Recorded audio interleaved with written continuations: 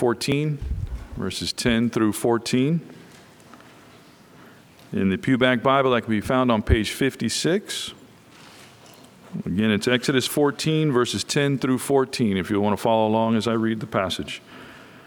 When Pharaoh drew near, the people of Israel lifted up their eyes, and behold, the Egyptians were marching after them, and they feared greatly. And the people of Israel cried out to the Lord. They said to Moses, "Is it because there are no graves in Egypt that you have taken us away to die in the wilderness? What have you done to us in bringing us out of Egypt? Is not this what we said to you in Egypt? Leave us alone, that we may serve the Egyptians? For it would have been better for us to serve the Egyptians than to die in the wilderness." And Moses said to the people, "Fear not, stand firm, and see the salvation of the Lord, which he will work for you today. For the Egyptians whom you see today, you shall never see again. The Lord will fight for you, and you have only to be silent."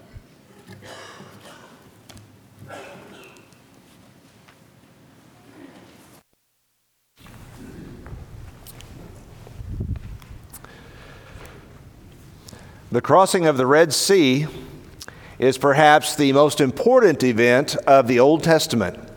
If you don't know about the crossing of the Red Sea, you need to know about what it means that God delivered his people from slavery. As you look at Exodus 14 and what we just read a moment ago, Moses said courageously to those Israelites, in a way of speaking it this way, he said, "Stop whining, stop complaining, stand still and see the salvation of the Lord." That's good advice for all of us. There are times in our lives when we are so upset and we're so concerned about things that just look ominous. They look difficult. And I believe if Moses could talk to us, he'd say the same thing. Stand still and see the salvation of the Lord, the way that God delivers. We serve a God who saves people. He saves the helpless. He saves those who are hopeless. He delivers people who are enslaved. And that is no more clearly seen anywhere than in Exodus 14. I like the statements at the beginning of the book of Exodus. Exodus is a book about deliverance from slavery. And in Exodus 3, verses 7 and 8, the Lord says to Moses, when he's calling him back at the burning bush, he says, "I've surely seen." God has eyes to see. "I've seen the affliction of my people who are in Egypt, and I have heard." God has ears to hear. "I've heard their cry because of the taskmasters. I know their sufferings." And he knows what you're going through as well. He knows what you're suffering and what you're facing in your life. "I know their sufferings, and I have come down to deliver them." Did you know that that's the gospel in a nutshell? That God came down to deliver us. Jesus, the Son of God, came into this world. He took flesh upon himself and lived and died to deliver us. When you look at Exodus 3, 7, and 8, God could just as easily be talking about you and me being lost in our sin. But he's talking about Israel, slaves in Egypt. From Exodus chapter 3, what begins is a sequence of events all orchestrated by God. In chapters 4 through 12, God performs those 10 plagues. Maybe you've heard about the 10 plagues that God visited upon Egypt. Terrible things, lice and frogs and darkness. And then finally in Exodus 12, the destruction of the firstborn. In every household of Egypt, everyone that did not put the blood of the lamb on the door, the Passover lamb on their door, the Bible says that the firstborn in all those houses was killed in one night. And so in Exodus 12, verses 33 through 39, as that first plague or that 10th plague was taking place, God had ordered the Israelites to be ready for a hasty departure. That's why they ate unleavened bread. Unleavened bread, it doesn't take long to bake. You don't have to wait for the dough to rise. There's symbolism there. The idea that we're getting out of Egypt tonight. They ate with their coats on. They ate with their staffs in their hand and their sandals on their feet because they knew this is the night God's going to deliver us. And then in Exodus 13, verses 17 and 18, the Bible tells us that God took them on a curious route. These 600,000 men, plus the women and children, some estimate there may have been 2 million people on this journey starting out.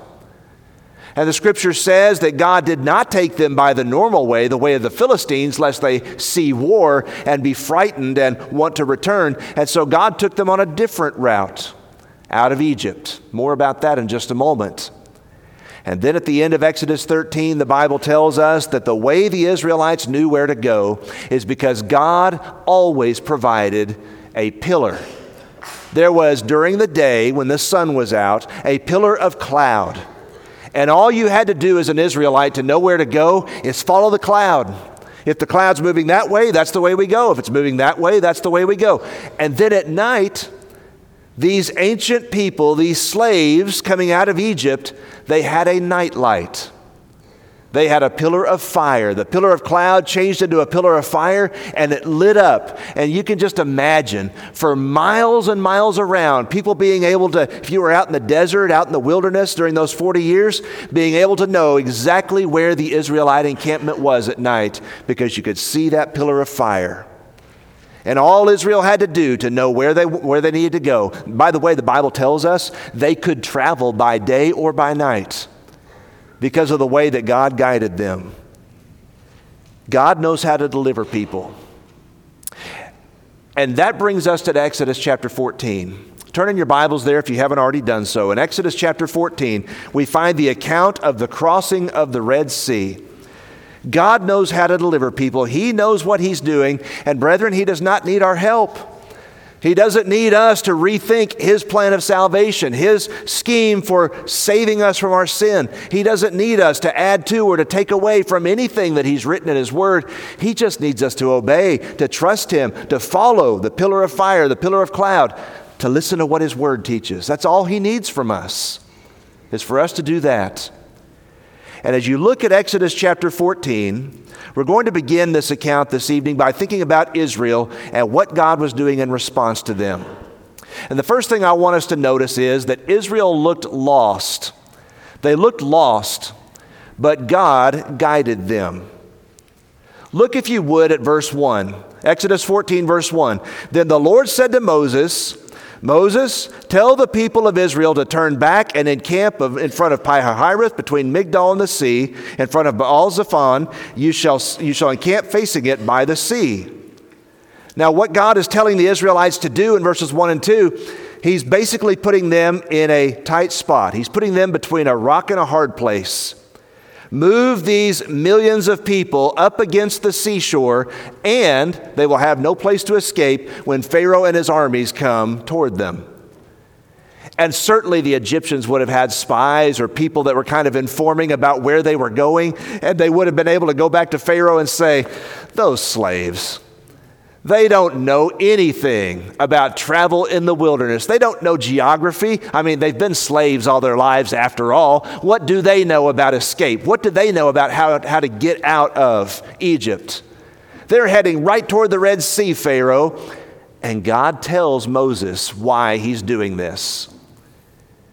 In fact, God says to Moses in verse 3, look at the passage, Pharaoh will say to the people of Israel, they are wandering in the land, the wilderness has shut them in, and I will harden Pharaoh's heart. Verse 4, he will pursue them. I will get glory over Pharaoh and all his host, and the Egyptians shall know that I am the Lord.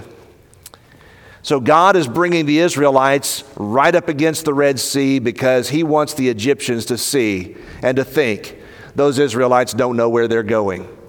And the Egyptians are going to pursue, and God says, I'm going to harden Pharaoh's heart. One more time, he's going to come after you.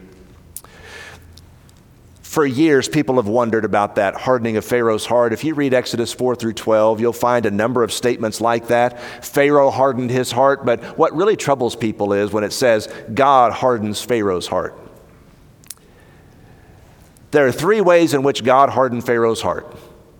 If you like taking notes, you can just write these down. God hardened Pharaoh's heart by three devices. Number one, God presented a righteous demand to Pharaoh. You say, how did God harden Pharaoh's heart? God presented a righteous demand to Pharaoh. Thus says the Lord God of Israel, let my people go. And every time Moses said that, Pharaoh said, well, they're my people. They're slaves. They belong to me. And God said, no, they are my people. Harden Pharaoh's heart. Number two, God hardened Pharaoh's heart at first by allowing Moses to do miracles that the magicians of Egypt could duplicate in some way. The things Moses was able to do, especially at first, like turning the water to blood, things like that, the Egyptian magicians were able to kind of duplicate that. Again, God knew what they could do. God hardened Pharaoh's heart by doing some of the miracles, some of the signs that the Egyptians could by trickery or some other way, by duplicating. The third way God hardened Pharaoh's heart. God hardened Pharaoh's heart by removing the plagues. God hardened Pharaoh's heart by removing the plagues. When the river turned to blood, all the water in Egypt turned to blood. Nobody could drink anything. They were desperate, and so God removed the plague. When the land was full of flies, God removed the plague. And every time God took a plague away, the Bible says Pharaoh's heart was hardened. And now the Israelites are coming out of Egypt. They've left, and Pharaoh wakes up, and yes, the firstborn are all dead in Egypt. But Pharaoh realizes in verse 5 that his economy is about to take a major hit because all of their labor just left. And therefore they pursue Israel. And on the screen there, I want you to notice, I've got the heart of Pharaoh listed. The heart of Pharaoh is a major concern of God of the passage in Exodus 14. Verse 3, verse 4, verse 5, verse 8, verse 17, verse 18, over and over, the heart and the mind of Pharaoh, what Pharaoh thinks, what Pharaoh says, God is concerned about that. And the most amazing thing to me about this entire passage is verse 25. In Exodus 14:25, when those Egyptian chariots were trying to get through the Red Sea themselves and their wheels got stuck, the Egyptians finally woke up, and this is what they said, let us flee from before Israel, for the Lord fights for them against the Egyptians. God fights for these people. We can't win this battle. We've got to turn around. And that's when the Red Sea closed in and drowned those Egyptian soldiers. The Lord fights for these people.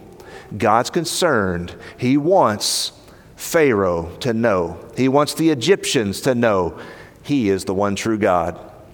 And next week, Lord willing, by the way, next Sunday night, we're going to talk about Rahab, way over in Jericho, 40 years later. And you know what Rahab says in Joshua chapter 2? Rahab says, we've heard of what happened at the Red Sea. We heard about your God and how He delivered you from those Egyptians. We heard about that, and I believe that God can save me. Tell me what I can do, my family and I, to not be destroyed in Jericho. God did these things so that the world would know that He's God, and He's a God who delivers. Israel looked lost, but God guided them. When we obey the gospel, when we do what the Bible tells us God expects, we will often look strange to the world. It just doesn't make sense. The way a Christian chooses to live from a worldly point of view, it just doesn't make sense. Remember this lesson. God took Israel to the Red Sea for a very specific purpose, to get glory over the Egyptians. Second, this evening, as you think about what happens in Exodus 14, Israel panicked, but Moses exhorted them. Israel panicked, but Moses exhorted them. Look at verse 10. It's human nature. When the Israelites lifted up their eyes, the Bible says in verse 10, behold, the Egyptians were marching after them, and the people feared greatly, and they cried out to the Lord. The Israelites lifted up their eyes. They just didn't lift their eyes quite high enough. And they saw their enemies pursuing, and what's going to happen to us now? And so they're in just despair. They feared greatly, my translation says. The word means that they trembled, they were filled with terror. This is not just a mild sort of fear.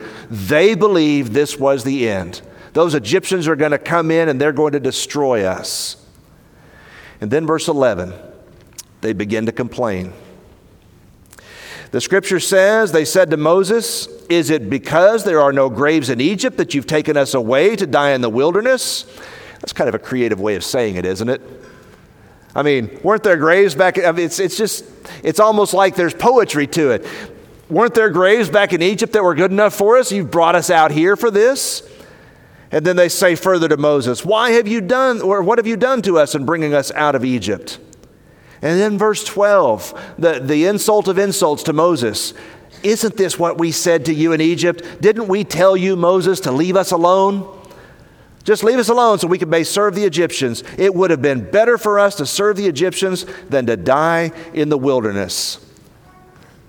That's not true. Brothers and sisters and friends, it's always better to be where God is. In every situation, in every circumstance, no matter what things look like, it is always the right decision to be where that pillar of cloud, that pillar of fire is. No, it would not have been better for them to serve the Egyptians and to stay in slavery. But those are their complaints. And Moses says some of the most courageous things in verses 13 and 14 anywhere in the Bible. In all of our list of things that we're memorizing in Kids Sing and maybe your own personal memory work at home, Exodus 14, 13, and 14 ought to be on our list at some point. Because listen to what he says. "Fear not," verse 13, "stand firm and see the salvation of the Lord, which he will work for you today. For the Egyptians whom you see today, you shall never see again. The Lord will fight for you, and you have only to be silent." Salvation will be yours. Just stand still. Be silent. Your complaints are unbecoming people that are God's. Philippians 2:14 tells us that we ought to do as Christians everything without murmuring or complaining. Did you know that's in the New Testament? God says don't complain. Don't whine. Don't gripe. God says don't do those things because those kinds of things are not somebody who has their faith and their eyes in the right place. So God says to these people through Moses, "Stand still and see my salvation." Incidentally, there's a lot about Moses' leadership that's being done here. In Exodus 14, one of the things that God is doing through the Red Sea crossing is confirming that Moses is his man. You need to listen to Moses. You need to follow Moses. God speaks and deals with Moses directly. God talks to Moses. Don't rebel against Moses. Don't complain to Moses. Just listen to what he says because he speaks for God. And one of the things leaders, elders, deacons, others, parents, one of the things a good leader does when everybody else is losing their head, a good leader thinks about the promises of God, thinks about the assurances of God's word, and by faith speaks words of encouragement and exhortation to others. Isn't that true? I want elders that aren't standing up and wringing their hands in despair just because things are not the greatest sometimes. I want elders who are willing to say to the church, "Fear not, stand still and see the salvation of the Lord." Every congregation needs elders like that. Israel panicked, but Moses exhorted them. And then third, Israel obeyed and God saved them. Verses 15 through 31. The first thing I want you to notice about salvation is that it is of God. Verse 14, "Stand still and see the salvation of the Lord." Look at verse 25. In verse 25, the Lord fights for them. In verse 30, the Lord saved Israel.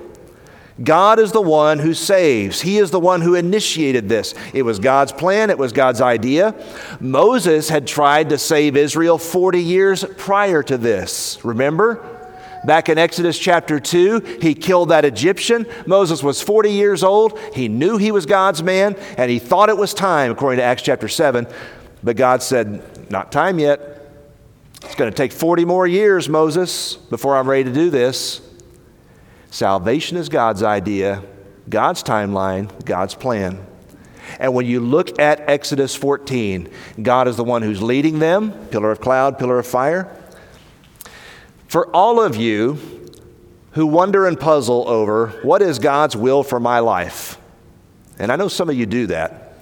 What does God want me to do? Does he want me to take this job or that job? Does he want me to does he want me to marry this person or that person? I'm puzzling over God's will for my life. This had to have been the easiest way to live ever. Because all you had to do was get out of your tent in the morning, pick up the manna on the ground, look up and see whether the pillar was moving, and if it was, pack up the tent, and here we go. And then when the pillar stops, put your tent out and wait for manna tomorrow morning. What's God's will for my life? To get up in the morning, eat the manna, worship God, be the kind of person that God wants me to be, and follow the pillar. That's the way that God dealt with his people. He led them. He instructs them. He's telling them, this is my salvation that I'm providing for you. It's not anything you're doing. It's not like you have ingenuity, Israelites. It's not like you have great common sense that's going to lead you to the exact right places where you can win some military victory over the Egyptians. That's never going to happen. I'm the one that's going to do this, and I want you to be instructed by this. God protects them.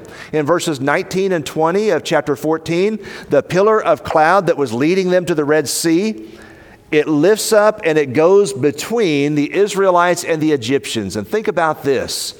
It's nighttime when they cross the Red Sea, and the cloud, the presence of God, on one side, on Israel's side, it provides light so that they can see where they're going. And on the Egyptian side, it provides darkness. And the Egyptians don't know where to go to find the Israelites. And so the two groups, the Bible says, don't even come close to one another. God fights for them. Verse 14, verse 25, God delivers them, and God destroys their enemies. All of these things in Exodus 14, God does. We need to understand salvation is something that God does. What do you mean by that, John? Do you mean that there's no part I have in salvation? Salvation is conditional, but saving us from our sin is something that God does. God initiated our salvation by sending Jesus. Jesus did the work on the cross. Jesus rose from the dead. And when we are baptized, all we're doing is crossing through the Red Sea. God opened that sea. He opened that way of salvation for us. And when we're baptized, all we're doing is saying, I believe God's made a way for me. I'm going to cross through. But get it in your mind, get it in your heart, get it in your head. Salvation is of the Lord. It always has been. It's his idea. It's his power. He's the one that saves. Not only is salvation of God, but salvation, as we've said, is conditional. Look at verse 21. In Exodus 14:21, Moses stretched out his hand because God had told him to over the sea. And the Lord drove the sea back by a strong east wind all night and made the sea dry land, and the waters were divided. And the people of Israel went into the midst of the sea on dry ground, the waters being a wall to them on their right hand and on their left. So the Israelites had a choice. When Moses stretched out his hand and the sea opened, do you want to be saved? Do you want to escape from your pursuers? Do you want to escape Egypt? They had a choice. You and I have a choice as well. Do you want the salvation that Jesus offers? It's conditional. And salvation is complete. Look at verse 30. Exodus 14, verse 30. The scripture says that the Egyptians tried to pursue and their chariot wheels got stuck, and the Bible says that was the moment when they realized the Lord is fighting for these people, and they couldn't have figured that out before, when the firstborn were dying or when the darkness was upon them. But no, the Egyptians kept on pursuing, and finally their enemies were drowned. And listen to verse 30. Thus the Lord saved Israel that day from the hand of the Egyptians, and Israel saw the Egyptians dead on the seashore. It's a graphic detail in verse 30. They turned around and they looked at the Red Sea behind them, and they saw the bodies of their enemies washing up on the seashore. And this meant something to the Israelites. Those drowned bodies were significant because they represented the old way of life in slavery is gone forever. We're not going back to that life anymore. It helps us to understand what baptism means. When we think about what happened at the Red Sea, in fact, in the New Testament, in 1 Corinthians chapter 10, verses 1 and 2, the Bible tells us that Israel was baptized into Moses. Do you know it says that? 1 Corinthians 10, 1 and 2. They were baptized into Moses. And Paul even puts it this way. They went between the walls of water, and the cloud was over them, and so they were immersed. That's what Paul's saying. And when they came out of the Red Sea, the old way of life is behind them, and they're never going back. When you were baptized, that was what was supposed to happen to you. The old way of life, the old slavery. And don't think that we're not sometimes like Israel, where we look back at our former life and we say sometimes longingly, you know, it really was better back there before I became a Christian. I really did have a good time doing this or this or this. Sometimes we're a lot like the Israelites as well.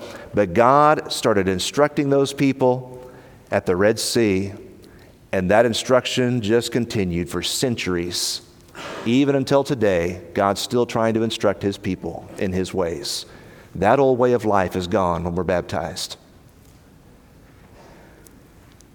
God is a multitasker. I mean that as respectfully as I possibly can, but it's amazing all of the things that God does at the Red Sea. What does God do at the Red Sea? He saves His people. That's what the Bible tells us. He redeems His people. That is, He purchases them for Himself. They belong to God now. They don't belong to Pharaoh. They belong to God. He has redeemed them. God judges Egypt for their rebellion, their hostility, their pride. God judges them for those things. God trains Israel. It's been well said that it took just a short time for God to get Israel out of Egypt. But it took 40 years, it took more than that, it took centuries for God to get Egypt out of Israel. It won't be long before the Israelites will be building that golden calf and worshiping it. It won't be long before the Israelites will be complaining again to Moses about various things. And God patiently and lovingly works with His people, sometimes judges and rebukes His people, is gracious and merciful to His people because He's training them all the way. And that's what our lives really are as well. Our lives are a training ground in holiness, in Christ-likeness. That's what God's trying to do with you and me. God confirms Moses as a leader at the Red Sea. He confirms, this is my man. Listen to him. And God instructs future generations, even us. God knows how to do so many things at once.